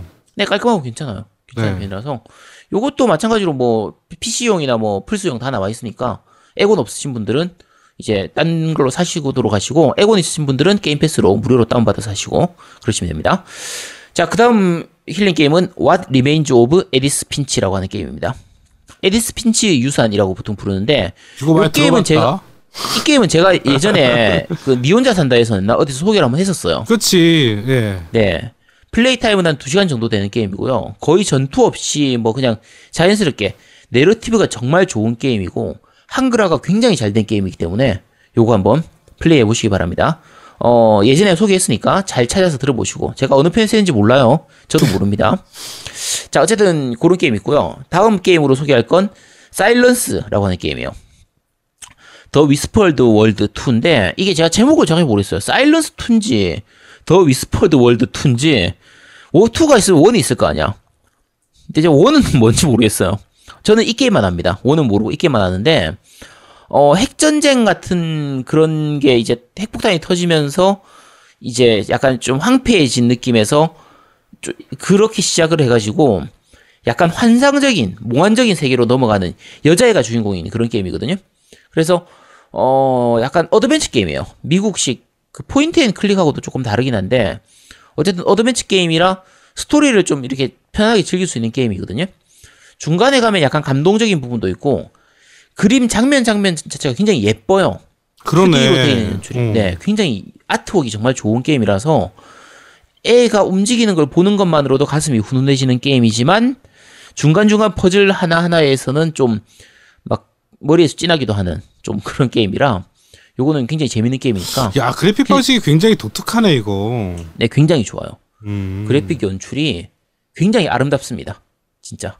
옛날에 워킹데드가 이런 느낌이었는데, 게임할 때. 워킹데드? 워킹데드하고는 느낌이 조금 다른데? 아, 달라? 이거 해보면 다른가? 텔테일 워킹데드 말하는 거지? 네. 비슷하다고 볼 수는 있는데 워킹데드는 이제 3D 기본이고 비슷하다고 볼 수도 있겠다. 스타일 자체는 비슷해요. 그러니까 어드벤처 둘 다 같은 어드벤처 장르니까. 그래서 괜찮아요. 오히려 옛날에 그 매니악 맨션이라든지 그런 느낌 있잖아요. 아, 그렇죠. 네. 루카스 아츠의 게임들. 네네, 그런 네네. 느낌하고 비슷하기도 하죠. 그렇게 보면 워킹데드하고 비슷할 수도 있겠네. 네, 어쨌든 괜찮은 게임입니다. 자, 그 다음으로 소개할 건 올드맨스 전이라고 하는 할아버지 여행 이런 게임인데 굉장히 독특한 게임이에요. 그러니까 말 그대로 동화적인 연출에 동화적인 그림 세계관에서 할아버지가 여행을 떠나는 거예요. 자, 그런데 주인공이 할 수 있는 거는 할아버지의 이제 간단한 어디로 이동해라라는 그 이동 지시하고요. 지표면의 높이를 오르락 내리락 하게 하는 거예요. 무슨 말인지 잘 모르겠죠? 모르겠어요. 자, 그러니까 예를 들면 우리가 그 앞쪽에 조그마한 언덕이 있고 뒤에 높은 산이 있고 그 뒤에 더 높은 산이 있다. 그러면 할아버지를 이동시키기 위해서 뒤에 있는 산의 높이를 오르락 내리락하게 조절할 수 있는 거야. 그러면 높이 있을 때는 이 할아버지가 거기로 갈 수가 없는데 할아버지가 이동할 수 있도록 그 산의 높이를 이렇게 낮추면은 할아버지가 거기로 이렇게 이동할 수가 있게 되는 거죠. 요런 식으로 간단한 조작만 하는데, 그래서 조작 자체는 굉장히 심플합니다. 심플한데, 아까 말씀드린 것처럼 그 그림 장면 자체도 굉장히 좀 동화적이라서 연출도 그렇고요. 뭐 폭력적인 거나 그런 게 당연히 없죠. 하나도 없어요. 그냥 할아버지가 여행을 가면서 여러 가지 사람들을 만나거나 정말 소소한 이벤트들을 봐요. 어린 애가 노는 모습, 연인들이 이렇게 좀 이렇게 알콩달콩하게 지내는 모습, 이런 거를 보면서 할아버지의 옛날 자기의 추억을 좀 떠올리기도 하고, 가족들에 대한 생각이라든지 이런 것도 생각을 하면서 좀 회상해졌는 그런 모습들을 보여주는데, 힐링 게임으로 굉장히 좋은 게임입니다. 그래서 잔잔한 게임이니까 한번 요건 플레이해 보시기 바랍니다. 네. 자, 그 다음에 가족끼리 같이 할 수 있는 게임들로는 레고 시리즈들도 올라와 있습니다. 그렇죠. 레고 배트맨 3라든지 뭐 네. 레고 시티 언더커버도 최근에 올라왔고 하니까 레고 시리즈도 한번 해보시도록 하시고요. 쉔무도 올라와 있습니다. 쉔무 1, 2 그렇죠. 네. 네, 쉔무 1, 2 합본이 올라와 있는데 돈 주고 샀던 사람들은 뭐 옛날 추억에 젖어가지고 샀다가 그게 한글화도 돼 있으니까 옛날엔 한글이 아니었잖아. 그렇죠. 드림캐스트 때 한글이 아닌 걸로 했다가 이걸 보면서 감개무량해가지고 플레이를 했는데, 아 도대체 내가 옛날에 이걸 왜 재밌게 했지? 도대체 옛날에 이게 왜 재밌었지? 아 답답해 미치겠네. 도대체 3시간 동안 사람들하고 왔다 갔다 얘기만 하면서 도대체 전투는 언제 하는 거야? 라고 즐길 수 있는 쉔무 한번 플레이해 보시기 바랍니다. 네. 사지 말고 플레이만 하세요. 게임패스니까 가능한 겁니다. 그렇죠. 자, 네. 자, 그 다음에 제아도목이 정말 좋아하는 섀도우 택틱스. 오? 자, 이거 원래 팀덩치님이 플스판으로 선물해 주셨던 건데 게임 패스에 있습니다. 네, 있어요. 네, 섀도우 택틱스 블레이드 오브 쇼군. 지난번에 소개를 한번 했기 때문에 간단하게 넘어가겠습니다. 여러분 다들 해보세요. 정말 재밌는 게임입니다. 정말 쉬운 게임이니까 누구나 할 수 있는 게임입니다. 꼭 한번 해보시도록 하세요. 네, 해보세요. 전 안 할 거예요. 한번 했으니까. 자, 그리고 다른 게임으로 소개해드릴 게 배너 사가라는 게임이 있어요. 아, 유명하죠. 네. 네, 굉장히 유명한 게임이죠. 요게 1, 2, 3까지 해서 트릴로지 이렇게 나와 있는데, 요게 다 게임 패스에 들어가 있습니다. 네, 맞아요. 자, 요게 처음에는 영문판으로 돼 있었는데, 이게 아마 스팀판이었나? 우리나라에서 한글 패치했던 거를 제작사에서 이렇게 뭐 받아서 했나? 어쨌나? 정확하게 기억이 잘 안 나는데, 1편은 현재 한글화가 돼 있습니다. 그리고 2편, 3편은 한글화가 될 거라고 얘기는 있었는데, 있었던 게 한 1년 전인 것 같은데, 아직까지 2편, 3편은 소식이 없어요. 한글화가 아직 안 되고 있고, 현재는 아직까지 1편만 한글화가 되어 있을 거거든요. 근데, 정말 재밌는 게임입니다. 요게, 느낌이, 그 배경이나 그림은 좀 이렇게 유럽 스타일의 옛날 동화라고 하긴 좀 그렇고, 이렇게 사파 이런 모양 자체가 진짜 카툰 같은 그런 느낌이거든요. 근데 게임 스타일이나 플레이는 하다 보면 오히려 예전 일본식 SRPG, 시뮬레이션 RPG 게임을 즐기는, 그러니까 뭐 파이어 엠블렘이라든지 예전 히로즈 오브 마이트 매직하고도 좀 약간 느낌 비슷한 것도 있고, 어쨌든 시뮬레이션 RPG스러운 느낌은 굉장히 잘 즐길 수 있고요. 난이도가 꽤 높은 편입니다. 야, 그러니까 이 게임은 사실은 난 슈로데 좋아하는 사람들한테 추천해. 슈로데가 너무 쉬워서 재미가 없다 하는 분들 이거 하시면 됩니다. 그러니까. 이게 미리 말씀드리면요. 게임 시작할 때 조금 말렸다 싶으면 새로 시작하시는 게 나아요. 초반에 약간 좀 말리는데 그거 억지로 끌고 가면요. 뒤로 가면 진짜 고생하거든요. 그래서 슈로데 같은 경우에는 초반에 좀 약간 잘 말려도 뒤에 가서 만회가 가능하잖아요. 그리고 난이도가 그렇게 높지가 않으니까 시당초에. 그렇죠. 네. 배너 사가는 안 그렇습니다. 그래서 요거는 잘 알아서 플레이 좀 하시도록 하시고요. 대략 이 정도고요. 제가 그냥 좀 빨리빨리 소개해드렸는데 게임 패스 쪽 게임들 같은 게 약간 주의하실 부분이, 혹시 노미님 다른 게임 소개해 주실 거 있어요? 저도 있죠, 당연히. 네, 어떤 게임 소개해 주시겠어요? 일단은 우리가 저번에 소개했던 애쉬. 아, 애쉬. 예, 애쉬도 있고요. 네. 그 다음에 저스트 커스가 3, 4 두 개가 올라왔어요. 3는 한글화가 아니었죠? 4만 한글화였던 것 같은데. 네, 어쨌든 두 개가 올라와 있고, 툼레이더 시리즈 아까 얘기했지만 툼레이더 시리즈가 셋 다 올라와 있습니다. 네. 네, 그 다음에 퀀텀 브레이크. 네, 퀀텀 브레이크도 지금에도 그러니까 이게 엑스박스 X를 가지신 분들은 다시 해도 돼요. 왜냐면 이네스드가 적용돼서 옛날에 그래픽 갖고 많이 까였거든요. 그렇죠. 네. 근데 지금은 굉장히 깔끔해졌어요. 저번에 제가 한번 다시 해봤는데 네. 많이 좋아졌어요. 네. 퀀텀 브레이크는 게임 패스 저 뭐지? 에곤 이네스도 안 됐었나? 이네스도 됐어요. 퀀텀 브레이크. 저거 플레이 애니웨어. 그건 모르겠어요. 플레이. 네, 이게 PC판으로 하면 그러니까 그 퀀텀 브레이크가 처음 나왔던 시절에는 그게 최적화가 워낙 잘못돼 가지고 PC판으로 당시에 뭐 그냥 1070, 1080으로 해도 프레임이 제대로 안 나온다 이래 가지고 좀 욕을 많이 먹었었는데 지금은 2070, 2080으로 하면 돌리면 되니까. 그렇죠. 네, 그리고 지금은 그래도 패치되면서 좀 많이 좋아졌기 때문에 지금은 PC로 좀 고사양이 있으신 분들은 지금 하면 정말 괜찮은 화면을 볼 수 있습니다. 그렇죠. 그래서 네, 그리고 어쨌든 에곤 X로 하면은 충분히 그래픽 괜찮거든요. 네네. 그러니까 네, 퀀텀 브레이크 정말 잘 만든 게임이긴 한데 그 레메디 특유의 그거 있잖아요. 드라마 보여주는 거. 그렇죠. 네. 게임 하다가 중간에 한 2-30분 정도 갑자기 그냥 드라마가 나오는. 그렇죠. 30분 정도 나오죠. 네. 그러니까 한편에 영화 본다고 생각하면 보시면 되는데 잘 만들었어요. 나는 개인적으로 되게 난 잘 만들었다고 생각이 들어. 야, 한편에 영화 본다고 하면 안 돼. 드라마 한 시즌을 본다고 생각해야 돼. 그렇지. 네. 드라마 네. 한 시즌을. 네. 네, 그렇게 본다고 하면 충분히 재밌는 게임입니다. 네. 그다음에 배트맨 아캄 시리즈가 셋 다 올라와 있어요.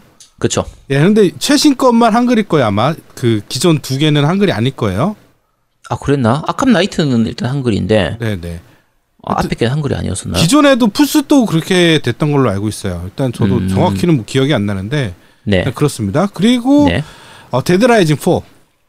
그쵸. 데드 라이징 4도 올라와 있죠. 네, 데드 라이징 4 정말 재밌게 했던 게임이고 많이 까이긴 했어요. 그런데 나는 이 게임 너무 재밌게 했거든요. 솔직히. 데드 라이징 4 같은 경우에 사실 정가 주고 사기는 좀 아깝긴 해요. 그러니까 3에 비해서는 좀 파고들 요소도 적고 좀 빨리 질리는 편이긴 했으니까. 근데 게임 패스에 있으니까 무료인데 하면 되지. 하면 되지. 네. 근데 정말 재밌었어요. 네, 재밌습니다. 그다음에 섀도우 모로드로. 그렇죠. 섀도우 모로드로. 이게 두 개가 다 있어요. 기존에 섀도우 오브 워하고 섀도우 오브 모로드로. 섀도우 오브 워랑 그다음에 섀도우 모로드로 두 개 다 있으니까 네. 둘 다 즐겨보시면 될 것 같아요. 이건 둘 다 한국어로 된 걸로 아니 모로도로는 한글 안 됐어. 모로도로가 한글어가 안 됐나? 하여튼 그렇습니다. 이거는 정말 재밌는 게임. 예, 제가 강추하는 게임. 정말 예전에 제가 푹 빠지고 게임했던 거거든요. 그렇죠. 예, 추천드리고. 근데 섀도우 오브 워에서 그 흔히 말하는 오크의 그 말 많은 오크 그것만 아니면 괜찮은데. 그렇죠. 그걸 왜 패치를 안 하나 모르겠어. 그러네요. 네. 네, 어쨌든 그렇습니다. 그 다음에 영문이지만 그래도 한 번씩 해보고 싶은 바로 몬스터 헌터 월드. 그렇죠. 영문이에요. 한글인데 영문. 이거는 영문이야. 네. 그 다음에 오리가 있어요. 블라인드 포레스트. 네, 오리 앤 블라인드 포레스트. 네. 요거 같은 경우에는 이제 그 다음 차기작인 위스퍼까지 같이 이제 나올 테니까 게임 패스로 들어갈 테니까 나오기 전에 요 모리아 그러니까 잃어버린 그러니까 눈먼 숲 요거 먼저 한번 플레이해 보시기 바랍니다. 네, 그다음에 리코어가 있죠. 저번에 아제트가 리뷰했던 리코어는 게임 패스에 올라와 있어도 하라고는 말 못 하겠는데. 난 저 괜찮았었어, 리코. 그래? 네, 나름 괜찮았었어요. 네. 그다음에 라이즈 선 오브 로마. 그쵸. 이거 너무 오래돼가지고 내가 까먹었네. 이건 무조건 하세요. 이거는 결정판입니다. 이게 처음에 런칭 3대작으로 까였는데 절대 깔만한 게임이 아닙니다. 그러니까 그 플스 쪽에서 까이는 게임 중에서 이제 저 뭐였지? 괴물 나오는 그거? 디오더. 디오더. 네. 디오더 까인 거하고 이 라이즈 오브 선하고 그러니까 라이즈 선 오브 롬하고 둘 다 까이는 이유가 똑같아요. 너무 짧다. 풀 프라이스 게임인데 게임이 너무 볼륨이 너무 작다. 이걸로 많이 까였었는데. 근데 라이즈 선은 훨씬 길지. 디오더보다는 긴데 그래도 짧긴 짧지 사실. 아주 길진 않으니까. 아주 길진 않지. 그리고 좀 플레이 방식이 좀 단순하긴 하니까. 근데 스토리도 꽤 괜찮은 편이고요. 나중에 뒤에 반전이라고 하긴 좀 약하긴 하지만 어쨌든 뭐 스토리 자체도 괜찮고 그 짧고 굵게 즐길 수 있는 게임이거든요. 그렇죠. 지금 해봐도 그래픽 좋아 사실. 네, 나쁘지 않아요. 네. 그렇죠. 그래서 저거는 무조건 해야 돼요. 이네스트 하셨으면 이네스트래. 그 게임 패스 하셨으면 저거 무조건 해보세요. 그렇죠. 플레이 해보셔야 되는 거고. 그다음에 마지막으로 선셋 오브 드라이버. 아, 그쵸. 선셋 오버드라이브. 이건 해야지. 얘는 무조건 해야 됩니다, 진짜. 네, 이건 해야죠. 네. 요 경쾌한 느낌은 스파이더맨이 있구나. 어차피 같은 데서 나온 거니까. 근데 나는 선셋 오버드라이버가 더 잘 맞는 것 같아. 느낌이 그냥. 그쵸. 게임 그러니까, 느낌 자체가. 네. 얘도 나온 지는 좀 됐지만 그 감각적인 특유의 그 즐거운 느낌, 그게.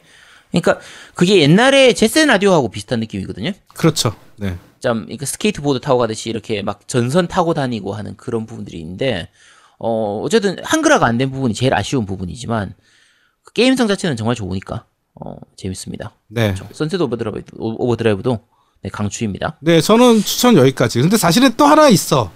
나는 좀 재밌게 한 게임인데, 네. 이것도 초창기에 나왔던, 그러니까 왜냐면 초창기 게임들을 내가 굉장히 오래 했어요. 처음에 런칭작들이 많이 없어가지고, 저는 이제 국내 정발되기 전에부터 엑스박스를 썼으니까, 네. 그 맥스, 더 크로스 오브 브라더후드. 야, 근데 그거는 골든 무료로 하도 많이 풀려가지고. 근데 난 이거 너무 재밌게 해가지고. 굉장히 재밌습니다. 그거 애들도 재밌게 하는 게임이고. 네네네. 이거 저는 초창기 때 이거 되게 많이 했거든요. 그렇죠. 재밌어요. 네, 이 게임도 추천드립니다. 네. 그게 이제 횡스크롤 플랫포머 게임인데, 그 몇 가지 능력이 있어요. 이렇게 그것도 마찬가지로 식물을 좀 키운다든지 뭐 연필로 쓴다든지 이런 식으로 해서 하는 건데 굉장히 재밌습니다. 네. 네, 간단한 퍼즐을 동반한 이제 플랫폼 게임이라서 머리 쓰는 게임으로 굉장히 재밌죠. 그리고 절대 궁금증이라서 또 하면 안 되는 게임이 하나 있어요. 뭐? 메탈 기어 서바이브. 야, 왜요? 공짜인데 하면 되지. 아, 공짜라도 하지 마세요. 네. 네. 추천 안 합니다, 저는. 네. 아까 제가 얘기를 하다 말았는데, 이게 게임들 중에서 그 플스판이나 PC판은 한글인데, 에고는 한글이 안 나오는 경우도 좀 있어요. 있어요, 네. 그래서, 예를 들면 아까 메탈기어 같은 경우에, 메탈기어 5 팬덤 페인 같은 경우에는, 그 플스판은 한글인데, 그 에곤판은 한글이 안 되거든요. 네, 영문이에요, 영문. 네. 네. 그것도, 더 서지, 그것도 아마 에곤판은 한글이 안 됐던 걸로 기억하고, 그래서, 근데, 자, 내가 돈 주고 샀는데 한글이 아니야. 야, 미치잖아요, 그죠? 자, 근데 게임패스는 상관이 없잖아. 게임패스는 뭐 다운받았는데 한글 아니네? 지우면 되지. 지우면 되잖아, 그럼. 그렇지. 네. 한글 되는 플스로 사면 되잖아, 그냥 돈 주고. 그렇지. 게임패스는 뭐 부담이 없으니까 하면 되고요. 그리고 이제 그런 게임들도 있죠. 뭐 콘솔 쪽은 다 마찬가지긴 한데 PC 쪽 스팀판은 한글 패치가 있는데 에고는 한글 패치가 없는 그런 게임들도 있단 말이에요. 많죠, 그런 게임들. 그거는 굉장히 많죠. 네. 뭐 이제 인디 게임들 중에서도 다 마찬가지고. 근데 인디 게임 중에서 그 슬레이 더 스파이어라든지 인투 더 블리치 같은 경우에는 사실 좀 굉장히 잘 만든 게임이에요. 근데 스팀판은 한글 패치가 있거든요. 그래서 혹시 한번 해보실 분들은 에곤판으로 먼저 가볍게 한번 해보고. 그렇지. 네, 재밌겠다 싶으면 그러면은 플스판까지 그러니까 PC판으로 사서 한글 패치해서 쓰시면 되니까. 그렇게 하시면 되고요. 노미님이 좋아하시는 위닝 11 2019 같은 경우에는 안 해. 아, 그래요? 네, 안 해. 왜? 야, 이거 게임 패스 무료니까 할 수도 있잖아. 자, 참고로 국내에는 없고요. 그 북미에서 다운받을 수 있긴 한데 요거 재밌는 게 북미에서 다운받으면 한글이 안 나오고요. 홍콩 스토어에서 다운받아야 한글이 나옵니다. 아, 참. 위닝은 항상 그래요. 위닝은 항상은 모르겠고 어쨌든 위닝은 자주 그런 편이거든요. 그래서 에곤용 위닝 같은 경우에는 이제 홍콩 스토어에서 다운받으면 한글로 나오는 경우가 많기 때문에 요건 한번 참고해서 그쪽으로 다운받으시기 바랍니다. 네. 그리고 지금 이제 거의 물 빠진 지 한참 됐지만 배그도 올라와 있죠. 그렇죠. 네. 네, 배그는 돈 주고 사면 큰일 납니다. 에곤 쪽은. 왜냐면 매칭이 될지 안 될지 모르기 때문에. 그래서 일단 게임 패스로 한번 해보시고 매칭이 좀 되는 것 같다 싶으면 그냥 게임 패스로 계속 하세요. 배그도 사실은 우리 아이들은 다 VPN 써가지고 붙어. 네. 북미로 국내에서는 잡기가 힘드니까. 네네. 그렇죠. 어쨌든 그런 부분이고, 자, 우리 제목에서 말씀드렸지만 사실 제가 중간에 무료니까 공짜니까 이렇게 얘기했지만 공짜는 아니죠. 사실 엄밀히 말하면. 그렇지. 게임 패스는 내가 돈 주고 하는 거니까. 그러니까 노미님처럼 야 어차피 공짜인데 나는 어차피 이거는 그냥 온라인 멀티를 위해서 하는 거야. 게임 패스에 공짜로 올라와 있다고 해서 굳이 꼭 할 필요가 있나? 라고 생각하지 마시고 어차피 공짜니까 한 번쯤 그 괜찮은 게임들 많으니까 한 번쯤 플레이해 보시기 바랍니다. 그러니까 우리 아이들도 지금 다 해놨어요. 게임 패스를 다 해놨는데 할 게 너무 많아가지고 갑자기. 그치. 네, 할 게 너무 많아지니까 그러니까 골라먹는 재미가 또 있는 거야. 맞아요. 네, 그래서 뭐 재밌게 하고 있어요 지금 아이들이랑. 네. 사실 제가 게임 패스 들어오면서 딱 두 가지 이제 마소 퍼스트 게임하고 액원 쪽 인디 게임 사는 비율이 확 줄었어요. 그러니까 거의 그 돈 아낀 게 게임 패스 돈 나가는 거의 2배, 3배 이상을 아끼는 느낌이라. 그렇죠. 게임 패스는 네, 저한테는 정말 좋은 시스템입니다. 그러니까 저는 사실은 게임 패스 처음에 안 해하고 뭐 포르자 호라이즌 같은 경우 무조건 난 VIP 써야 된다. 그러니까 그 제일 비싼 거 있잖아요. 얼티밋 계정으로. 프리미엄, 뭐 얼티밋 이런 걸로 샀죠. 그런 걸로 해야 된다라고 막 그러다 보니까 근데 나중에 사실은 생각해 보면 오버워치만 하게 돼. 오버워치 아니면 뭐 다른 FPS 게임만 하게 되니까 아깝더라고. 그렇죠. 그게 다 그냥 센 돈 나가는 거. 그다음에 제일 아까운 거는 그거죠. 시 오브 시브즈. 자, 그거 왜 샀어? 하여튼 그건 전 샀어요. 샀는데 네. 풀프라이스 주고 샀어요. 너무 아까운 거야. 그 게임 패스였으면 차라리 그치. 아깝지라도 않지. 그러니까 자, 지난주에도 말씀드렸지만 우리 크랙다운 3. 그러니까. 와, 게임 패스 없었으면 어쩔 뻔했어. 그거 리뷰 못해요 우리. 그거 어떻게 돈 주고 사. 그러니까 아니 리뷰를 하기 위해서 어쨌든 3명 중에 1명이 총대 메고 사긴 샀을 텐데 3명 중에 한 명은 아니지. 나랑 너 둘 중에 하나지. 그치. 그러니까 2명 중에 1명이니까 그 확률로 따지면 5대5잖아. 그러니까. 아, 이제 어쩔 뻔했어 진짜. 그러니까 대부분 게임을 아제트랑 저랑 이렇게 얘기를 해서 사요. 너 이거 살 거니 하고 물어보면 내가 막 고민하고 뭐 그래 이건 내가 사고 너가 이거 사 뭐 이런 식으로 얘기를 하는데 왜냐면 겹치는 그러니까 같이 즐길 게임은 같이 사는데. 그죠. 그러니까 대작 게임들은 둘 다 사서 3명 다 같이 즐기긴 하는데 좀 너무 대작이 아닌 게임들이나 좀 어중간한 게임들 그러면 둘 다 사기는 좀 아까우니까 둘 중에 한 명이 사서 플레이를 하고 리뷰를 하는 편이죠. 그렇죠. 그래서 이제 뭐 팀덩치님이 요새는 많이 후원해 주시고 그다음에 뭐 시골남자 영신님이 저 많이 후원해 주셔서 이제 그런 게임들을 좀 많이 사긴 하는데 일단은 뭐 그렇습니다. 저희가 게임 패스 없었으면 엑스박스 게임들을 제대로 리뷰 못했을 거예요. 그치. 그런 게임들이 많았을 거예요 아마. 네.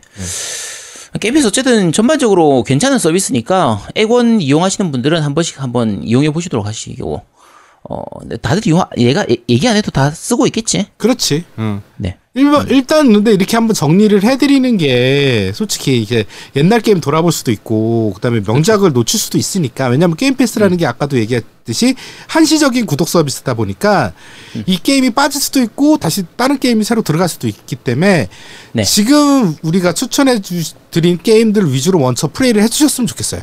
네. 예, 그래야지 나중에 저 못해왔는데 한 달 후에 빠진대 막 이러면 곤란하잖아요.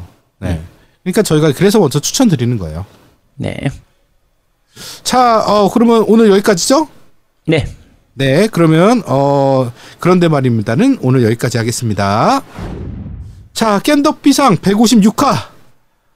니꺼 아닌 아니다. 공짜인 것 같은 공짜 아닌 뭐지? 야, 공짜인듯 공짜 아닌 공짜 같은 게임패스 특집입니다. 네. 이거 굉장히 어려워요. 이게 아까 아제트가 처음에 한번 얘기했다가 중간에 내가 물어봤어. 야, 제목이 뭐였지? 그랬더니 지도 몰라. 아니야, 난 알았잖아. 왜 너 뭐 처음에는 공짜 아닌 공짜 같은 너 무료인 듯이래매. 무료인 듯 막 이러다 아니 다 공짜다 이러면서. 야, 갑자기 정했으니까 그렇지. 야, 우리 원래 막 정하잖아. 네, 하여튼 뭐 이번 편 뭐 제한목 없이 저희 둘이서 일단 진행해봤습니다. 뭐 어떻게 들으셨는지 잘 모르겠지만 뭐 저희 나름대로 준비한 거 오늘 다 보여드렸고요. 일단은 그 로드 모바일 게임 좀 많이 다운받아 주시고 링크를 통해서 게임 많이 받아주시고 같이 즐겼으면 좋겠어요. 조만간 그쵸? 아마 저도 이제 급한 거 좀 끝나면 아마 이제 아제트를 먼저 치지 않을까. 몰래 가서. 네. 근데 이게 멀면 못 치더라고. 너무 멀다고. 거리가 멀다고. 아, 괜찮아. 이전은 가능해요. 이전 언제든지 가능하기 때문에 나중에 저희가 막판에 마지막 주쯤 됐을 땐 하이라이트로 3명이 최대한 붙은 상태로 말 그대로 맞다이를 한번 뜰 겁니다. 아, 그래요?